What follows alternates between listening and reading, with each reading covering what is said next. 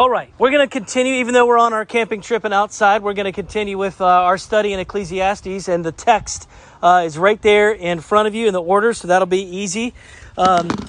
Just a reminder, as we've worked our way through this up until this point, Kohelet, that's the name of the teacher, the gatherer, the one who assembles. It literally means the one who assembles and teaches people. And remember, he's talked a lot. This refrain has happened over and over again where he says, life under the sun. And what is life under the sun except that which we all experience as humans, but particularly if we live life and think of it from the perspective with God out of the picture, where we just function as if there is no creator, no eternal higher perspective under the sun. It really means trying to bring meaning and value and purpose to life without our creator, without our God. And what does the writer say? Right at the beginning of Ecclesiastes 1:1, he says that all of life lived under the sun is vanity, vanity. It's empty. It's a vapor. It's poof. It's gone, and it's fleeting. And it's even more so when we try to use the things of creation to bring meaning and value and purpose apart from God. It doesn't work. They can't bring us real value. They can't bring us real joy or significance or satisfaction. I remember as a kid, my mom would buy these ornaments, and some of these ornaments, were really cool. Like I remember as a kid looking at these ornaments that had like a bike or a wagon. I thought that would be such a cool bike to ride, or a cool wagon to pull things along with. But of course, what's wrong with that? It can't hold me. Even if I was a 5-year-old, it's not designed to hold anyone. An ornament is only meant to be looked at to represent and to point to something. That's the way, if we're trying to find value and meaning in life, if we're trying to find joy with just the created things, not the creator, it will fail. It can't hold us. It can't think of that. It can't even bear the weight of trying to provide for us those things apart from God. So today we're going to look at a popular passage in Ecclesiastes. You'll recognize it. You'll recognize that some of you will even start in the back of your mind rehearsing the Byrds song from the 60s. To every season turn. I didn't even know that song until the Forrest Gump soundtrack. Some of you maybe had that soundtrack. And of course that song is real peppy. That's not exactly the intent or the tone, I don't think. But if you were to just look with me as we're going to read this portion from Ecclesiastes chapter 3, we're going to read the first 15 verses. For everything there is a season and a time for every matter. A time to be born, a time to under heaven. A time to be born, a time to die, a time to plant, and a time to pluck that which is planted. A time to kill and a time to heal. A time to break down and a time to build up. A time to weep and a time to laugh. A time to mourn and a time to dance.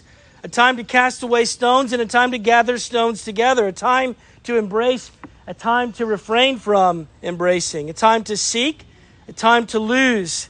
A time to keep and a time to cast away. A time to tear and a time to sow. A time to keep silence, a time to speak. A time to love, a time to hate, a time for war, and a time for peace. Then verse 9, what gain has the worker from his toil? I've seen the business of God that he has given to the children of man to be busy with. He's made everything beautiful in its time. Also, he has put eternity into man's heart, yet so that he cannot find out what God has done from the beginning to the end. I perceive that there's nothing better for them than to be joyful and to do good as long as they live, and that everyone should eat and drink and take pleasure in all his toil. This is God's gift to man. I perceive that whatever God does endures forever. Nothing can be added to it, nor nothing taken from it. God has done it so that the people fear before him. That which is already has been, that which is to be already has been, and God seeks what has been driven away. Let's ask his help right now in prayer. Father, we know that you are a good Father who gives us good gifts, and we pray that right now you would help us to see ourselves. Help us to see our sin and unbelief, and we would trust you more by faith. For we pray for and by Christ. Amen. Charles Dickens describes a particular period. It's relevant to all times. It was written a long time ago. It's a tale of two cities. And A Tale of Two Cities, he writes, it was the best of times and it was the worst of times. It was an age of wisdom and an age of foolishness. And he goes on to talk about these ages, a season of light and darkness, of hope and a winter of despair. We had everything before us and we had nothing before us. And so Kohelet, the teacher, Ecclesiastes, is describing, or should we say observing, all of the same ebbs and flows of life. The range of emotions, experiences, activities. And what he describes here is something that is unique to no one and relevant to everyone. Think about that, right? And what I want us just to examine in this portion of God's Word is two things from this familiar passage. One is the best of times and the worst of times under the sun. And then the other is the best of times and the worst of times under a sovereign God. The best of times and the worst of times under the sun, and the best of times and the worst of times under a sovereign God. First of all, under the sun, those first opening 8 verses, most of us and most all of activities fall between those two extremes, right? He establishes the extremities of life and death and everything that happens in between. And verse 2 is that extreme, a time to be born and a time to die. Now, remember the song, right? The tune that the Byrds sang that's on that soundtrack. It's real peppy, and it's more prescriptive. This is what we ought to do with our lives. This is how we ought to shape our experience, and this is how we ought to go and seize up life. But the original, the writer inspired of God is actually not saying what we should prescribe. He's actually describing what happens to us. Does that make sense? He's saying this is inevitable for all of us. He goes on to contrast 14 things, 14 contrasts where we can all identify to some extent. There's healing, there's things that we love, healing and building and love, but then there's other things that we, worst of times, of course, don't desire. Tearing, mourning, war. Maybe another modern way of describing this would be something like, there's a time to buy diapers, and then there's a time to wonder if you've got enough money to feed teenagers all the groceries they need, right? There's a time to buy a new pair of running shoes, and there's a time to get a hip or a knee replacement, right? Can I get a witness, Rich? There's a time for diplomacy, and then there's a time to enter into war and conflict.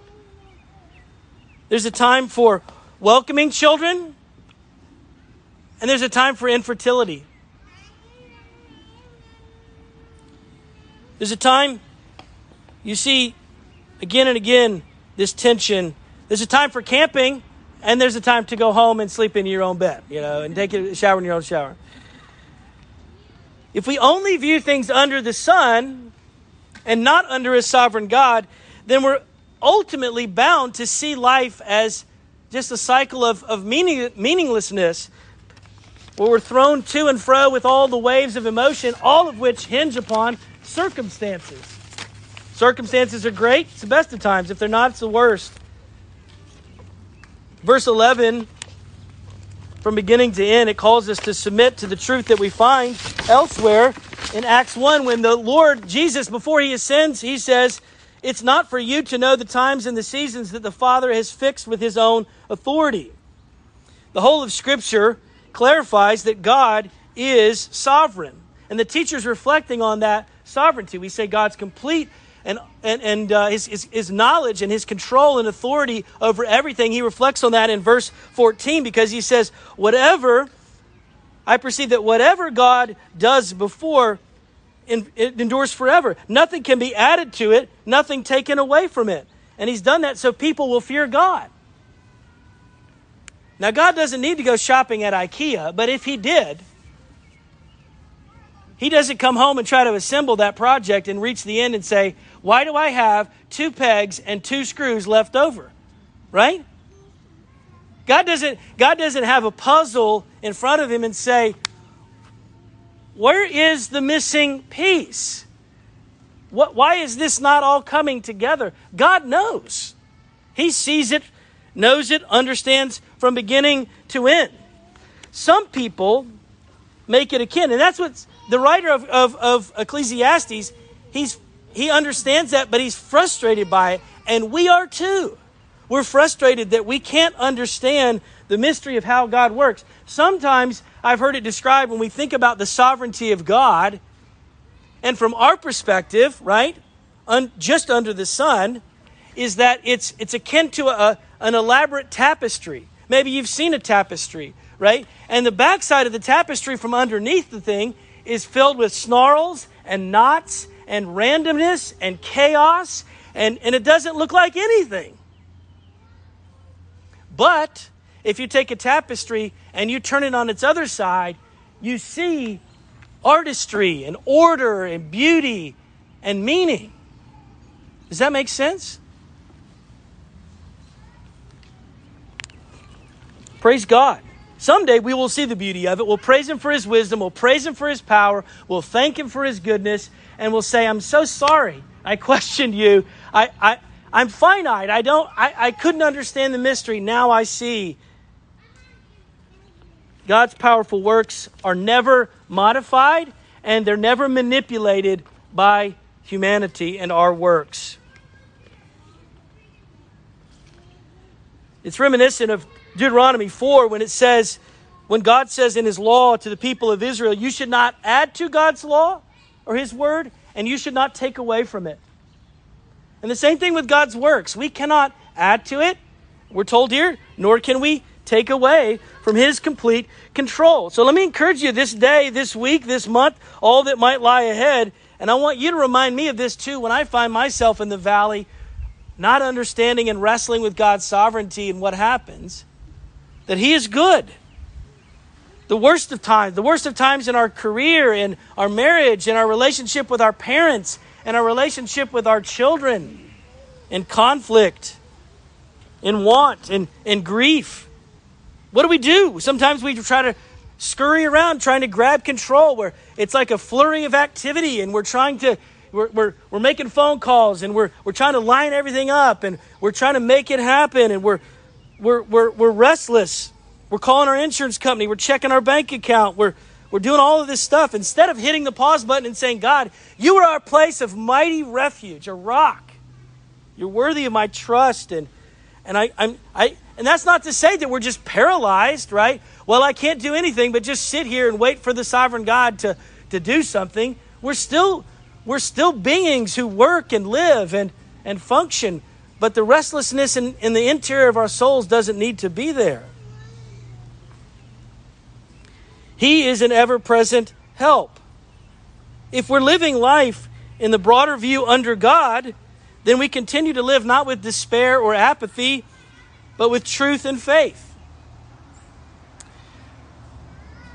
Let me read this quote from Margaret Clarkson, who's a centuries back hymn writer. The sovereignty of God is one secure rock to which human suffering which the suffering in the human heart must cling.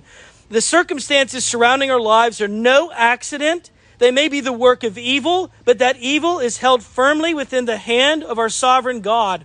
All evil is subject to him, and evil cannot touch his children unless he permits it. God is the Lord of human history and all of personal history of every member of his redeemed family. He does not explain his actions to us any more than he did explain them to Job. But he has given us what the sufferers of old never had, the written revelation of his sovereignty, of his love, of the manifestation of himself in the Savior. Two friends of mine, Steve and Barbara.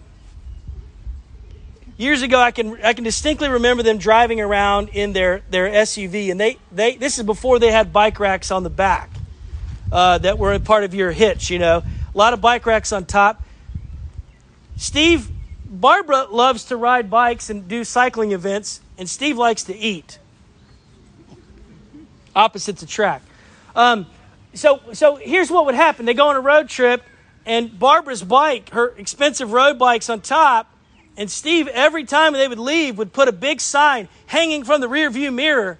There's the bike on top. Why? Because Steve was going to inevitably pull into a fast food restaurant to get something and crush that bike. So I'm speaking figuratively here, but maybe instead of trying to drive looking in the rearview mirror, we look forward ahead. But just that one reminder, if we were to hang it, so to speak, right in front of us, it says, God is in control. All that unfolds in those 14 contrasts are trying to convey that very message to us. It's not what we're making happen. It's what's happening to us, whether we script or like the story, because we can't. God is in control. Verse 15, the writer concludes, that which is already has been, that which is to be already has been, and God seeks that which is driven away. He's talking about accountability. He's talking about living and walking in light of that. Great book that I came across this past week, We Are Only Human. Kelly Kapic says, all of us bounce between the two illusions that we're in control and the world's demonstration that we're not. We're reminded that we're fragile, we're dependent creatures. There's far less control in the world and even less control of ourselves than we'd like to imagine. Some people respond by living as passive victims, while others aggressively seize to try to get as much control as they possibly can. And what we do matters. We can and we do change things, but when we suppose that we can control all our circumstances, we soon find out that we cannot. And we don't say the words, but we live as though the weight of the world were on our shoulders, and it is exhausting. We're only humans. The course of our lives in this fallen world, all affected by sin, will most assuredly mark us, not define us, but mark us with sweet and also bitter moments between life and death. But the meaning of our life is not defined by those. We need to repent of the unbelief that has us grasping for the illusion of control. We must join with the psalmist who says in Psalm 31, but I will trust in the Lord. I will say, you are my God. My times are in your hands. Deliver me from my enemies and from those who pursue me. So, if we view life, best of times, worst of times, under the sovereign care of God, that's the eternal perspective. It's above time. The seasons that are all listed there in verses 2 through 8 are the grand unfolding of God's sovereignty. It leaves the teacher rhetorically asking in verse 9, what gain does the worker have from his toil? And he's answering the question that he introduced that we read back in chapter 1, verse 3. What does man gain from all the toil he does under the sun? And then he answers it in the negative in chapter 2, verse 11, when he says, I considered all that my hands had done, the toil I had expended in doing it, and behold, all was vanity, a striving after the wind. There was nothing to be gained under the sun. Look at verse 11. What does it say? Verse 11 reminds us, it's an encouragement of the sovereign God. He has made everything beautiful in its time. In other words, it's beautifully fitting. It's appropriate. It's right. Life is not a random, chaotic sequence of events that's impersonal. No, God has, verse 11, put eternity into man's heart. Yet he did that we might fear him. Not with anxiety, but with awe and reverence and praise and thanks and submission and surrender. How does it play out in the course of our lives? No, we already know that. We forget about God at the best of times. In the worst of times, we're tempted to blame him. May it not be so. May God help us.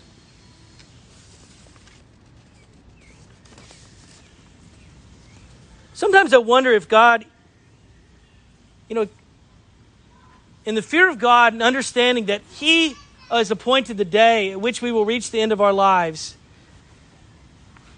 that he's calling us to yield. And even when we try to grasp for control and we ignore him, that we run it into the ground. And even in those moments of weakness and failure and our mistakes, it's almost at that point that we learn more. That he actually uses not our successes and our victories and achievements, but when we've really screwed up, to humble us, to teach us to trust him all the more, and to relate to other people and their pain and their hurt, their frustration. When we're not inclined to listen to God, we don't learn. God, think of this. God has even used our sin to bring about the salvation that he has for his children.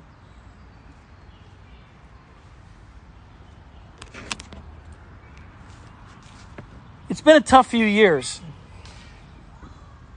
Some more for others. And how can we grieve or even rejoice as a people with hope and meaning under that sovereignty of God? If that makes sense. Little exercise. Can I get a young person to volunteer? Maybe two volunteer, 2 young people. How young? You got two going on 3 children. You're too old. Can I get some a young person, 2 young people? Salote, please come up. Graham, please come on up. Thank you. Can you draw a diagram of what time looks like? Let's back up. Why don't you look at it, everybody? How much time do you have in a day? 24 hours. 24 hours. Graham, how much time do you have in your day? 24 hours. You guys have the same amount of time. Where did that come from? Who gave you the time? God. God gave you the time. All right, let's try to draw time. Can you draw time? What does time look like? If you had to draw time, what would it look like? Just try to draw time. Not spell it, just draw it out. Can you draw it? Excellent. Yes. Okay, that's perfect. Graham, could you draw something of how you would illustrate time?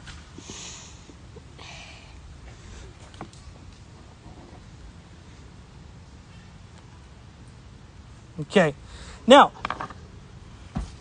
what's that look like? It looks like a clock. It looks like maybe it looks like the alarm clock next to your bed, right? That's what it looks like. Now, could one of you guys draw eternity?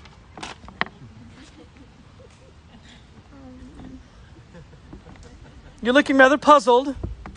Can you draw eternity? No. Is there anything that might represent eternity? That looks like eternity. God. Okay, we can't draw God. Anybody here can draw eternity?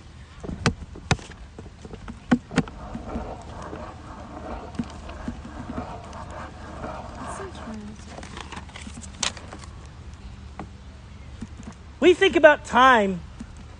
This is an eternity. This is a description. Thank you. Very good. You may be seated. So sometimes we think about time, we think about a clock, we think about digits. Oftentimes we think about time as a line. It's linear. And when we talk about eternity, we say, oh, well, what's eternity? Eternity is, a line going back and a line going forward. But it's still only a line. We can't even draw eternity. When we try to draw it like this, it's a figure 8 and it shows the continuation. But that's not eternity. That's only a description. Why do I highlight that? God created time. We can't describe it. We just use it. Everybody, doesn't matter their age, doesn't matter the season of life, doesn't matter anything. Doesn't matter where they live. We all have 24 hours in a day. And that's frustrating sometimes. For children, it's not that frustrating. But as you get older, young people, I'm telling you, it gets frustrating because there are seasons when you want more time and you don't have it. Let me close with this. God is above all of that. So when we talk about eternity in our hearts in this passage, we're saying that God is above time. Time is a created part of the created world. God is above time. So don't think about it as a line going one or two directions. God is above time. How do we know that? Exodus 3, when Moses encounters God for the first time, a glimpse of God, he says, I'm going to go back to the people. Who should I tell them sent me? And in Exodus 3, verse 14, it says, this is my name. God says to Moses, you tell my people, this is my name. I am that I am. What does that mean? Well, notice he didn't say, I am the God who was, or I am the God who will be. He says it in present tense, I am that I am. And eternally he is that. It's one of the very reasons also that when the Lord Jesus is described in Revelation, it is said that, behold, the Lamb of God who was slain before the foundation of the world. Now, how is that possible? Because God is above time. And when we experience eternity in our hearts and that longing for a home and a place where we're not constrained and subject to this, we experience the fullness of glory, we will see Jesus. It's why the Bible, even when we describe the fact that we, in Hebrews 10, have been sanctified. We have been raised, even now, present tense, with Christ. How is that possible? Well, through repentance and faith, we're united to Him. And the fact that He raised Christ from the dead is all the more reason that He can reverse whatever He wants to, and He is greater than time. He is the eternal I am. Again, Revelation 13 says, before the foundation of the world, that Lamb was slain. When time is fleeting, or even when we feel like time has been stolen from us through loss and death and grief and hurt, why don't we just grieve and just eat and drink and try to enjoy the small fruits of our labor? Well, the question lies in part, the answer, in 1 Corinthians 15 when the Apostle Paul says, echoing, right? Remember this phrase that occurs again in Ecclesiastes. 1 Corinthians 15, Paul says, let us eat and drink, for tomorrow we die.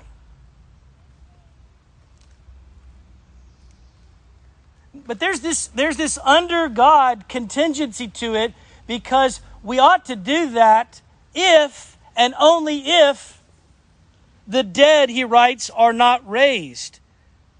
But the dead are raised, and we are raised with Christ in repentance and faith. Yes, there are all kinds of seasons that we encounter, the best of times and the worst of times.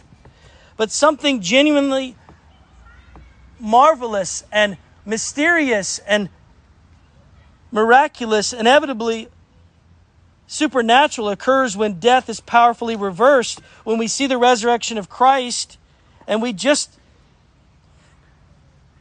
contemplate all of the implications of that. I'll close with reading 1 Corinthians 15, where Paul writes of the ramifications of the resurrection. He says, if Christ has not been raised, your faith is futile and you're still in your sins. Then those who've fallen asleep in Christ have perished. If in this life we have hoped in Christ, we of all people are most to be pitied. But in fact, Christ has been raised from the dead, the first fruits of those who've fallen asleep. For as by a man came death, by a man has come also the resurrection of the dead. For as in Adam all die, so in Christ all shall be made alive. But each to his own order. Christ the first fruits, then the coming of those who belong to Christ. Then comes the end, and he delivers the kingdom of God to God the Father, after destroying every rule and authority and power. For he must reign until he has put all his enemies under his feet. Is another disappointment going to come? Another natural disaster? Another pandemic? Another illness going to strike my family? Another broken relationship? I don't know. Best of times, worst of times. None of us does. But we do know this. 1 Corinthians 15 tells us that Christ is coming again. Amen.